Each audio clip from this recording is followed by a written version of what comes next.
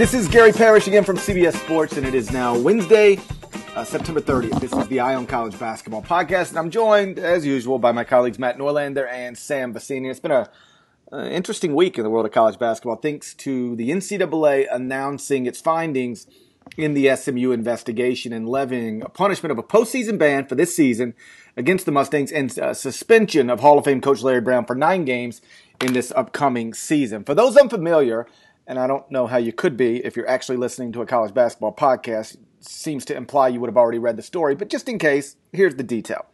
The problem for SMU is that an assistant coach and another person connected to the basketball program guided a McDonald's All-American named Keith Frazier to an online class, then did the work for him so that he'd pass it and be eligible. That's a no-no if I've ever heard of one. And regardless, though, SMU's president thinks the NCAA was unfair. So I'll start with you, Norlander. Was the NCAA unfair in its punishment of SMU for the findings that it actually had? If I'm going to use a one-word answer, I will say yes, but I'm going to do a lot of qualifying here.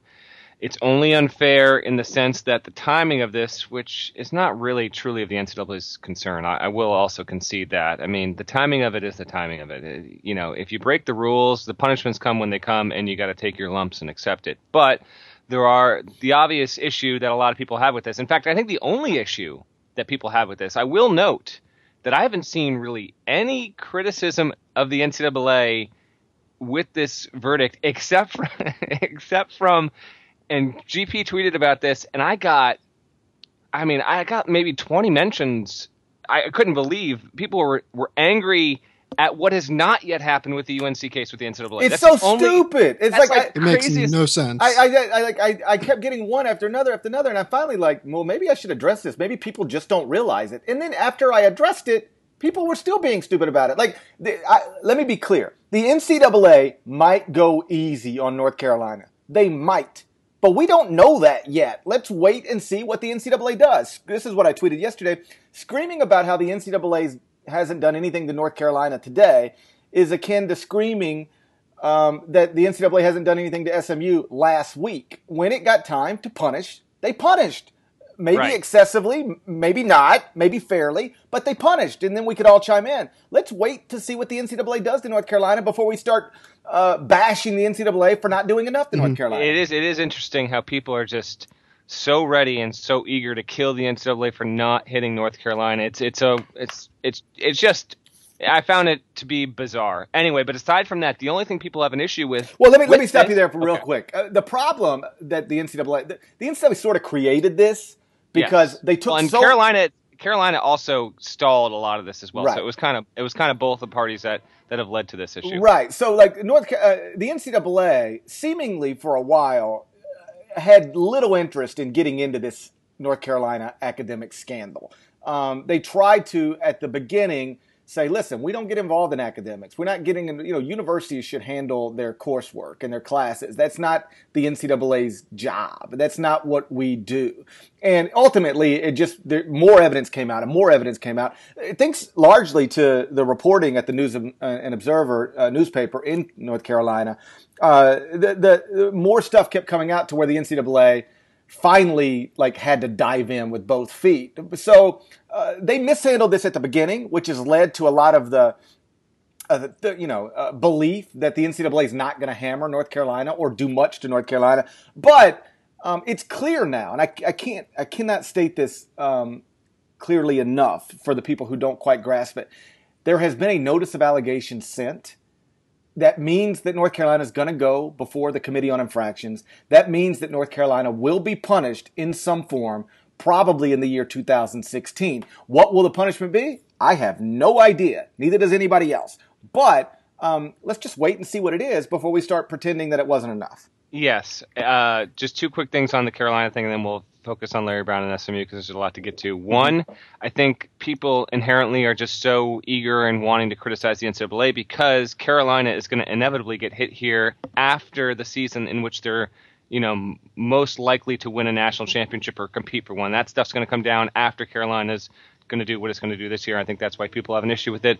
And also, man, I forgot the other. I forgot my track of thought with the other thing. It was something with investigation. Whatever. We'll move on. Here's the thing with SMU. The timing of it screws over the seniors possibly from playing in the NCAA tournament because now we're into the school year. Sure. And the belief is among some people that, if Marcus Kenny and Nick Moore, most notably, because they're the two, stars of the team, they would have to transfer to a school that's on a quarter system where they could go and enroll. That's usually, Pac-12 schools. Oregon, UCLA is on a quarter system as well. Mm-hmm. To me, that's not even an option at this point because those teams have scholarships that have been filled, I think, for the most part. Oregon still has 2 available. Oregon still has 2? Okay, so there we go. Yeah. So that could be a possibility. I don't even know if that's even logically could happen because they'd have to withdraw from their own classes. Yeah. And the kids have. Is it possible? In theory, yes. Have the kids indicated at all that they're interested in pursuing that? Not yet. So it's all speculation. So that is speculation. But the criticism toward that, I would say, is valid. But again, it's not the NCAA's responsibility. Right. I mean, it would be nice if they had come to this conclusion a month ago and would have given these players. That would definitely. But then again, if it happened, on December 17th and SMU was off to an 8-1 start, does that sting even more so because, they're really headed and charging towards something, and whereas this is coming down before the season even starts. Overall, GP, what has happened here for the most part, I am okay with. And I know we still got plenty of stuff to get to with Brown and the details of it, but that is my long-winded way of answering your question. Sam, let me ask you this. So the SMU president spoke last night actually, to USA Today. And he was essentially defending not terminating Larry Brown, which is fine. I know that some people have called for Larry to be terminated. And like if they did that, I wouldn't protest, whatever. It's a reasonable course of action. But I mean, the truth is he wasn't directly tied to this stuff. I mean, there are coaches working in college basketball right now who have been more directly tied to allegations of major rules violations than Larry Brown was here. Again, you want to fire him? I'm not going to say that's the dumb idea or the worst idea or a bad idea or wrong, but I don't necessarily think this triggers absolute have to terminate him. But I assume because most notably, I guess, and surprisingly, Dick Vitale said that Larry Brown should be banned from college basketball. I suppose the president at SMU felt compelled to explain why he didn't even really seriously consider that. And I thought on some level he explained it well. The most interesting point he made, and I thought this was really good, he thinks that the penalties are excessive, and that's subjective and debatable and whatever. But he said, okay, let's look at what really happened with us. We had an assistant coach and somebody else in the basketball office do something that was undeniably wrong. Nobody's pretending that's wrong. But this is one thing regarding one student athlete that happened before he got on our campus. It doesn't involve any other player. It doesn't involve any other coach. And there is no other violation here. So we have essentially been given a postseason ban and our head coach suspended for 9 games because of one thing. And he even acknowledged that one thing, according to the way the rules are written now, is enough to get Larry Brown a 30% of the schedule suspension. So he doesn't even fight that too much or at all. But he says if we're going to get a postseason ban for one level 1 violation, what happens when a school has 3? What happens when a school has 6? What happens when a school has 9? He didn't say this, but what happens at North Carolina? And I think that's a hell of a point that the NCAA is going to have to make sense of, or else risk really getting targeted. If you're going to hit SMU like this for one thing, I'm fine with it. But what happens when a school has 4 things, 5 things? Then what are you going to do? Is it a 3-year postseason ban? Is it 15 scholarships? Sam, what do you make of that? The point the president made of if you're going to hit us like this for one violation, fine. But let's just make sure when somebody's got 3 or 7 or 14 that the scale makes sense. I get it. I'll say that. Like, I understand where he's coming from there. I think it's just kind of a defense to kind of prop up his own case, because yesterday in their press conference, the AD, Rick Hart, and the president, Gerald Turner, they kind of seem like they're gearing up for an appeal of the postseason ban. Pretty much at every turn in that press conference, they were talking about how they felt it was unfair to the players. They felt that it was unfair that the decision did come when it did because it came late. It came, I want to say, 2 to 3 weeks later than the NCAA told them that it would come. And it just seemed like that was the part of it that they were generally most angry with. So I do think that part of this is them gearing up for an appeal. But having said that, I understand where he's coming from in this scenario. It's going to be interesting to see what they do to North Carolina, because based on the precedent that they have set with the Syracuse decision, which I believe was that on the older punishment scale, or is that on the new one? Yeah, no, older. Okay, so based on the precedent they've set with SMU, and have there been any other punishments yet? I can't think of one off the top of my head. I don't think big ones. Not in men's notable. college basketball, no. Yeah, I mean, based on this precedent that they're setting right here, I think that he's right. They are going to have to come down reasonably hard on North Carolina, which is why I was shocked whenever you guys were talking about how you guys had 1 million North Carolina fans in your mentions yesterday. What North Carolina fans have done? It's not North Carolina fans; it's anti-North Carolina fans. Oh, sure, but then, like you have to understand, we're operating on the extremes here. The anti-North Carolina people are saying, the NCAA hasn't done anything to North Carolina. They punished the non-Power 5. They won't go after a blue blood. Blah blah blah blah blah.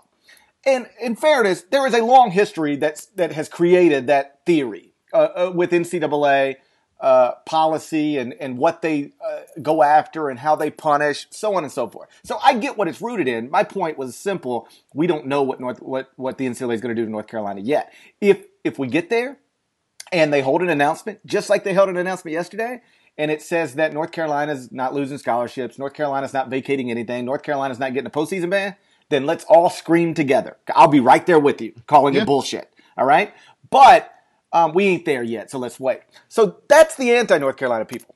Then there's the pro-North Carolina people who want to explain to you how no basketball coach has been tied to any of the academic improprieties. This is not a basketball program issue. It is it's a university issue.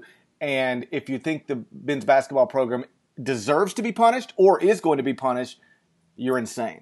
And so it's like coming from extremes on both ends, and I guess my mentions just sort of get caught in the middle. Yeah, that's, by the way, that's, you just jogged my memory, GP. That was the other part I was bringing up with North Carolina, is the reason why the NCAA had its knees in the mud so long was because of the fact that it basically was not sure what to do going forward with the fact that so many non-athletes were taking these classes as well, and it didn't want to set a precedent of punishing a program when this system was set up to benefit players and non-players alike. Eventually, more information came out as to how Carolina athletes clearly were steered toward these classes and benefited, and they were phony classes. So that was what I had a brain fart on earlier.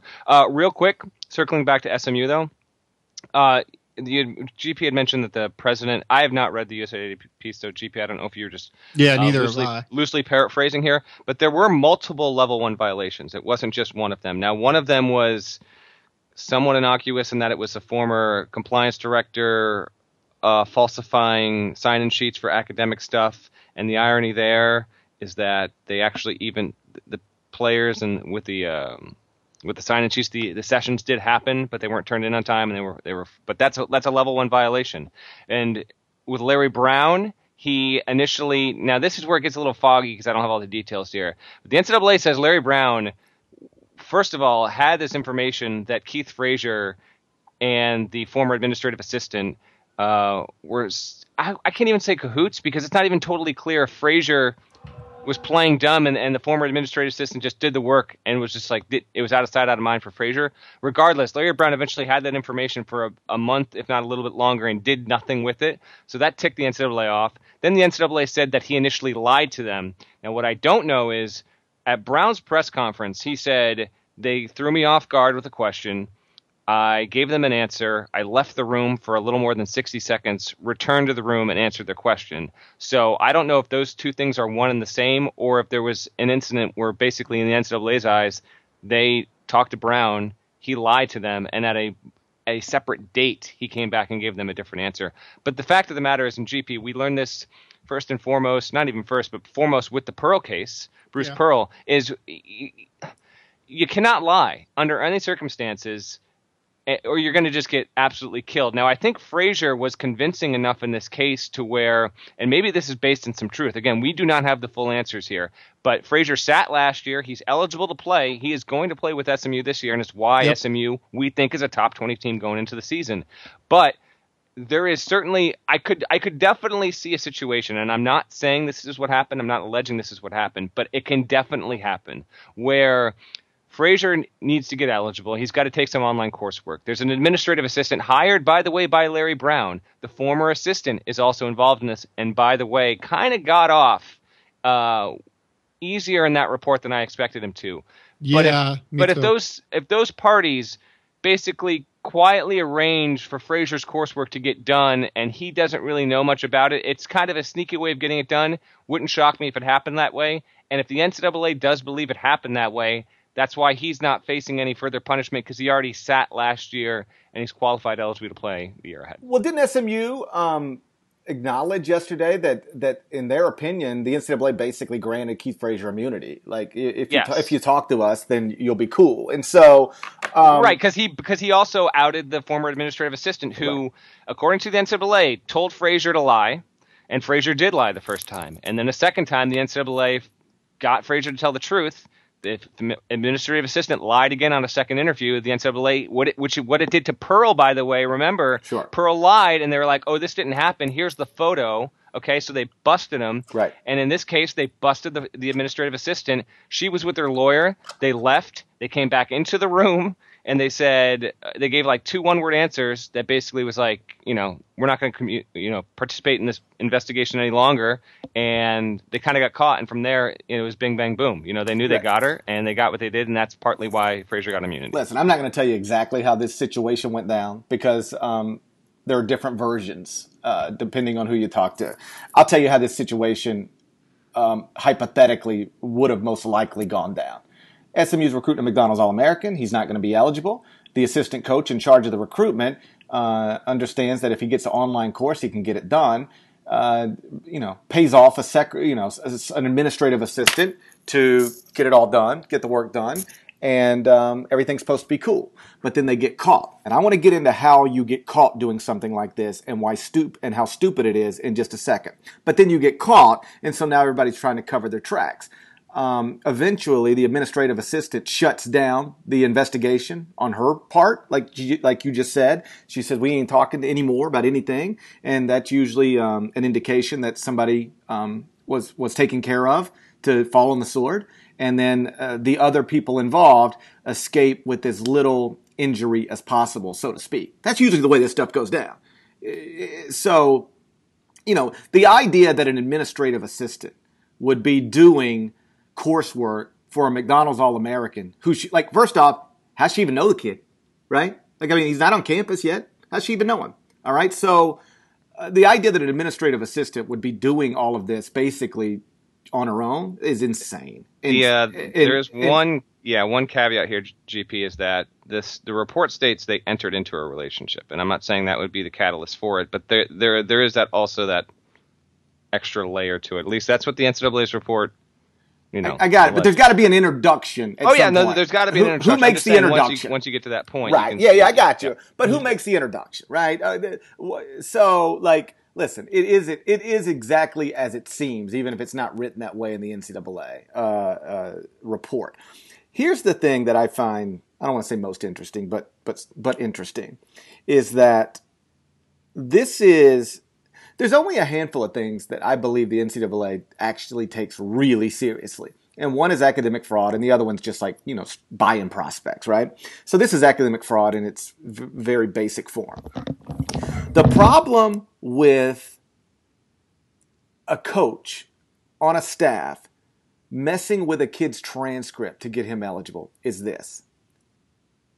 And this is why it is the dumbest thing you can do. You can go out and buy players pretty easily. Just, go to the bank, get a few hundred, or probably you don't want to go to the bank because that starts a paper trail. But get $10,000 cash from a booster.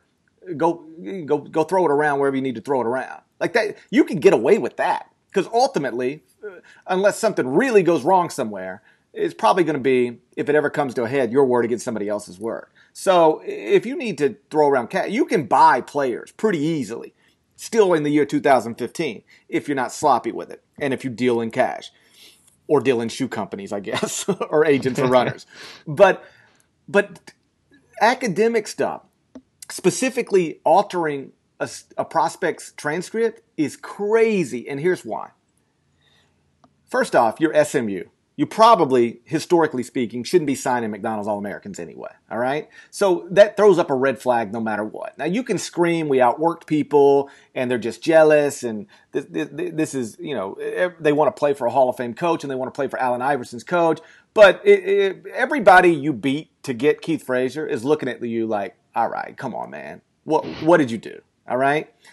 So, they can think you bought him, they can think an agent funneled him to you. Whatever they want to think, they can think. But there's no proof of that stuff.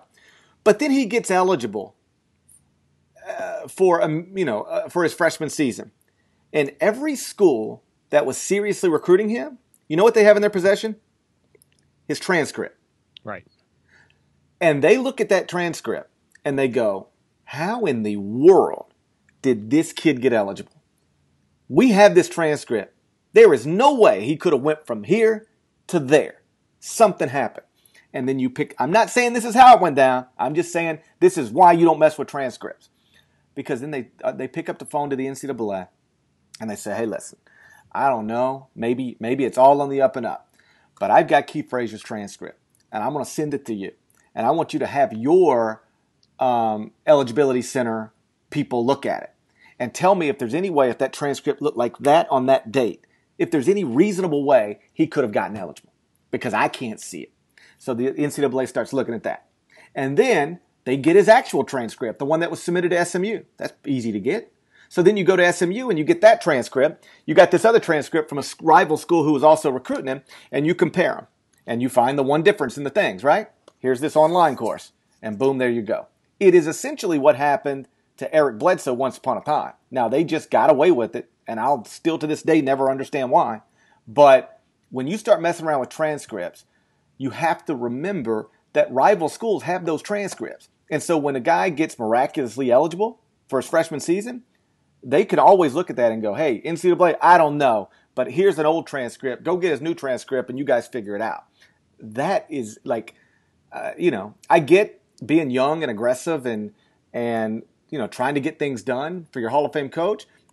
But when you start dealing with transcripts, man, you are opening yourself up to something because it's a paper trail and other people have the old transcript. It's to me kind of shocking. I think it's the one element of cheating where I don't feel like it's like people now understand if you're in that business, no paper trail, always use cash, all that stuff. If you got to cheat, I think that's now. It took too long, and maybe maybe transgressions in the past decade or so finally got it turned. But with transcript stuff, I still don't feel like that's common universal knowledge within the college community. I could be wrong, but you've without a doubt hit it right on the head here. And I don't know if that's how it happened either. Right. But I think it's very, very plausible. Now, what do you guys think about? GP, you mentioned people calling for Larry Brown's job.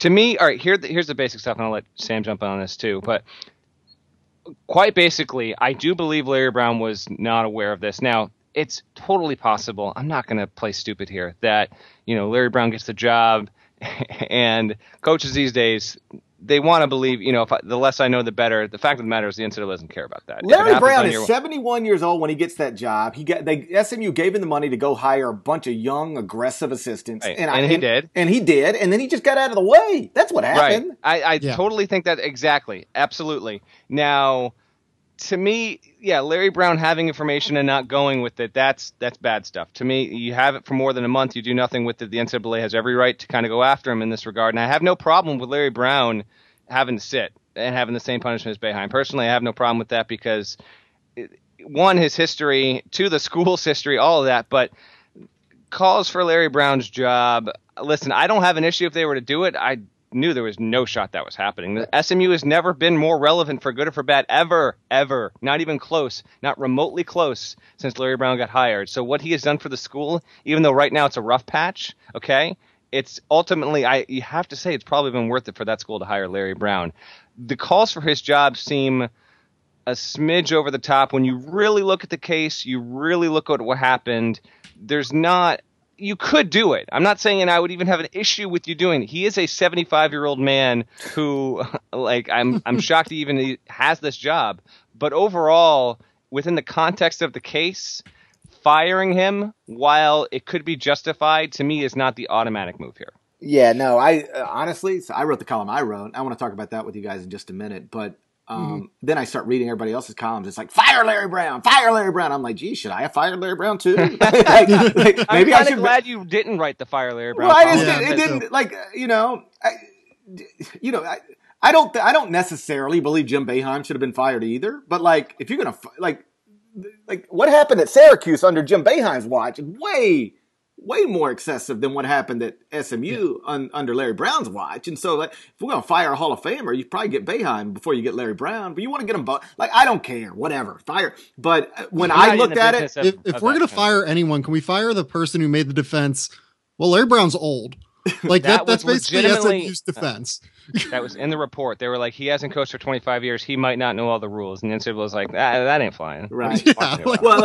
Thinking. No, here's the thing. I think that's true. I think it's true. Larry Brown is old, and I think he doesn't care a bit about Keith Frazier's transcript. I think Larry Brown's entire operation since taking the SMU job has been, okay, hire me, pay me, give me the money to go hire. Who are the best young assistants with Texas connections? Okay, I'm hiring them. Now, go get me players, and whenever you get them in the gym, I'll coach them like I'm a Hall of Famer. That's what Larry Brown has done. You ever sit with Larry Brown? I've sat with Larry, in July. He doesn't care. He really does it's not. It's the most surreal thing to sit next to Larry Brown at an AAU event. Yeah, and he hates it. He does. So I'm not trying to tell you Larry Brown is clean. I'm just trying to tell you, in my opinion, this was very much an assistant coach thing more than a Larry Brown thing. Now, again, with the way the rules are written, that's no longer an excuse. And I think it's great that the rules are written that way now, because that was the go-to literally for decades for head coaches. I didn't know. I can remember, and this is just sort of a side note to it, when I was the beat writer at for the University of Memphis at the Commercial Appeal newspaper covering John Calipari's teams. They had a year where they had 4 or 5 guys at Laurinburg Prep. All right. It wasn't Chris. It was Antonio Anderson, Sean Williams, Kareem Cooper, Joey Dorsey was there for a little while. Some other kid that ended up, I don't even know. They had 4 or 5 kids all at Laurinburg. And I'll never forget this. And I'm not saying what it means or what it doesn't mean. I'm just telling you the truth. I could ask John Calipari about anything, and he would talk for 12 minutes like John Calipari does. Anything. If I ever asked him about anything connected to Laurinburg Prep, he'd say, I don't know. You got to talk to DK about that. Talk to Derek Kellogg about that.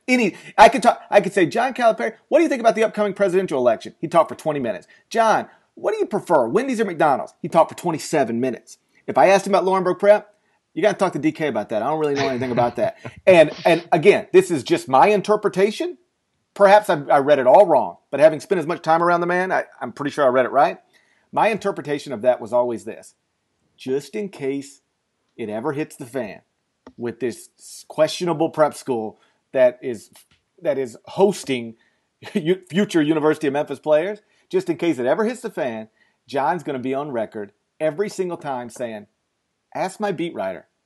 Every time he asked me about Laurinburg Prep, I told him I didn't know anything about that. You had to talk to Derek Kellogg about that. And so if it ever hit the fan, he'd be able to claim, I didn't know. And that's been the get-off for head coaches forever. Jim Calhoun did it at Connecticut. Everybody did it. So that the rules are now changed, where basically the NCAA has said, we don't care if you were directly involved. We don't care if you knew. If your assistant or people in your program are running around acting wild, you'll be held accountable. So you better make sure they know they can't act that way anymore, because it's going to come down on you. I love the rule change. I mean, I think it's definitely the right way to have a rule like that if you're going to have a rule like that. Like, it definitely used to insulate head coaches in a way, like you said, that was it just came in with a built-in excuse, and that's definitely not right for the way that NCAA recruiting works. So, I think that this is the right move. I think that Coach Brown probably does need to be more hands-on than we think he is, at least in these matters. And I think the NCAA agrees with that after yesterday's ruling. Having said that, don't fire him. Well, to your point about being more accountable, again, coaches just have to understand now. If you're used to be, you could be the head coach at UConn. Your assistants could be working with a agent to get a player on campus. You get caught by Dan Wetzel and Adrian Wojnarowski. NCAA investigation is launched. You sacrifice a couple of assistants. They fall on the sword for you, and you march on. That's the way it would go. Nowadays, if that same UConn's thing happened today, Jim Calhoun would be suspended for 30% of his games. He just would. Without a doubt. Right. Yes. Without a Absolutely. doubt. He'd be charged lack of coach control, failure to promote atmosphere of environment, an atmosphere of compliance, and he'd be suspended just like Boeheim and just like Larry Brown. To that point, I was at Virginia Tech last summer, and it was before Buzz Williams' first season, and he might have just been trying to put on a show for me. I don't believe that, but I acknowledge that it's a possibility. But he was in a staff meeting. I was sitting in a staff meeting, and he told every one of his assistants. He basically had a copy of his contract. He said, this school is going to owe me, I don't know what the number is, $10 million, $12 million, $15 million, as long as they don't fire me for cause. They can fire me for losing, but they got to pay me all this money. They cannot fire me for cause unless I cheat or you guys cheat. So don't cost me $15 million. Like if I hear about you putting me in a position to cost me $15 million, I will fire you. Now, again, I don't know if it was like that, quite that sincere, but he did say it. And I thought it was interesting because Buzz is a smart guy. He was very aware that he can now be held accountable for assistants. And he told them, don't cost me $15 million because of your dumbass. And so I just thought that was an interesting moment. Let me ask you. GP, yeah, well, let me set you up, GP, because I think I know where we're going here. So you write the column about the Hall of Famers and the ones that have run into NCAA infractions. And you ask, what does it say? So I'll put it forth to you guys, okay? What does it say about college basketball that 6 active coaches who are in the Hall of Fame, most of them have had major rules violations and run-ins with the NCAA, and a couple of them multiple? Does it say that cheating pays, or does it say that given the infrastructure of the sport itself and the relationship the NCAA has with the sport, that these things are inevitable? Because I think those are two different things. Would say that I'd say yes and yes. Go ahead, Sam. I would say that cheating used to pay. I think it's going to be getting harder and harder for coaches to cheat with their assistants. It's still going to happen, obviously. I mean, let's not be naive here. It's going to happen. Coaches will get smarter about it. They will find ways to reduce the money trail. They will find ways to reduce any sort of paper trail that they will have.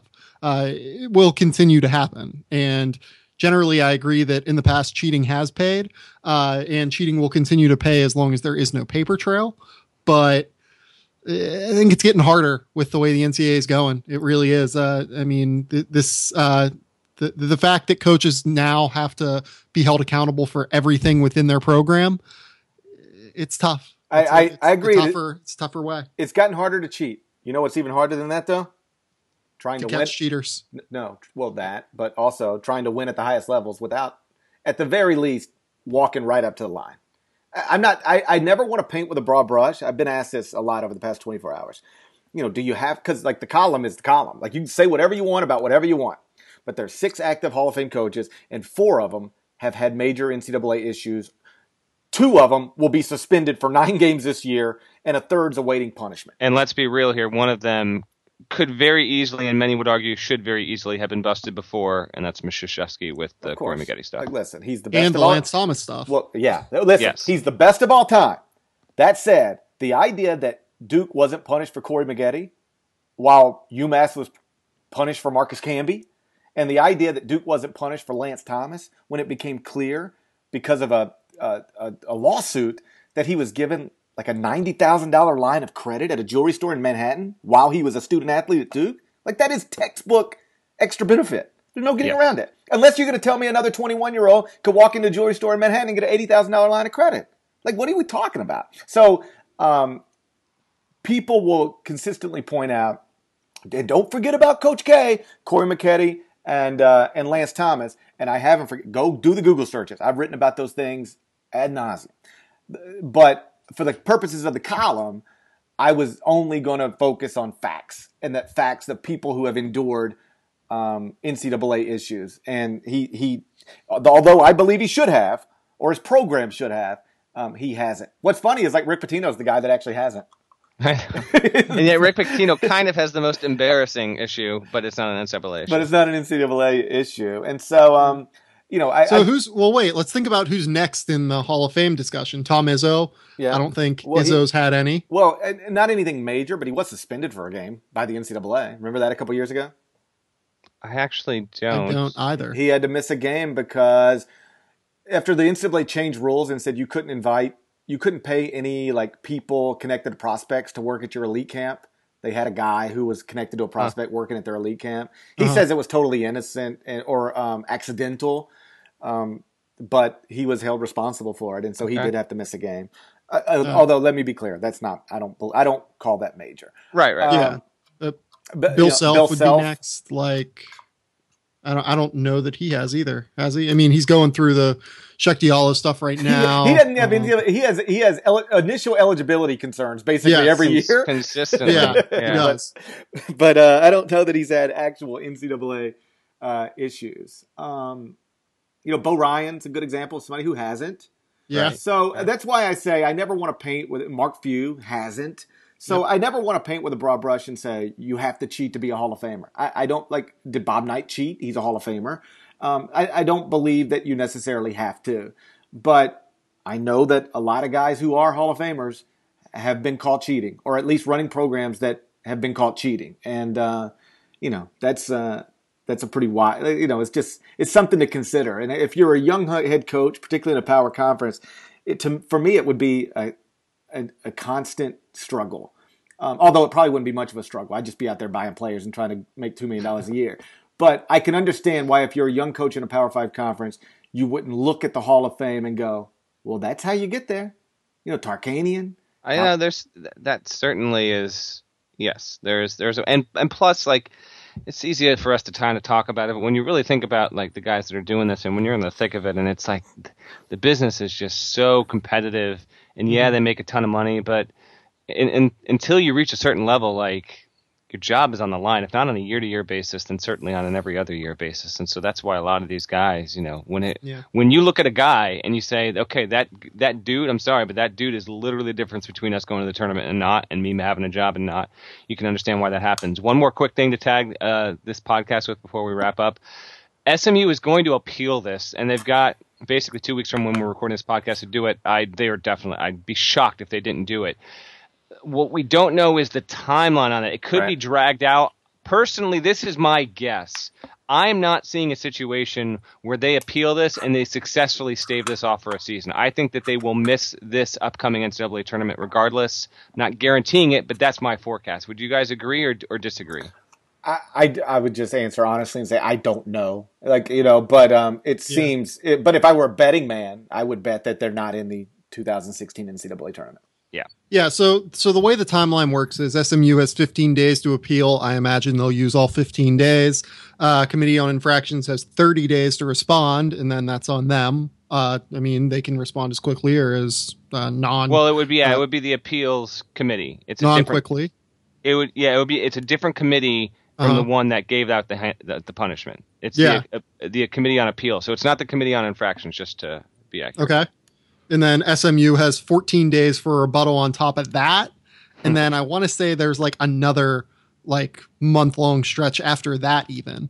And even then we're only into the end of January. So that's why I don't expect it. I mean, maybe it will. There could be another stage to this that I'm unaware of. But I know SMU fans are holding hope on that. I'm just not certain it's going to happen. Yeah, I mean, assuming that the NCAA holds up its own case, I would say that SMU will not be in the NCAA tournament. I think that's the most likely scenario. Although, as always, we will see. Remember, you can subscribe to the Eye on College Basketball Podcast over on iTunes. Quickest way to get your hands on the latest edition. So make sure you do that. And either way, we were going to talk again later on next week. Till then, take care.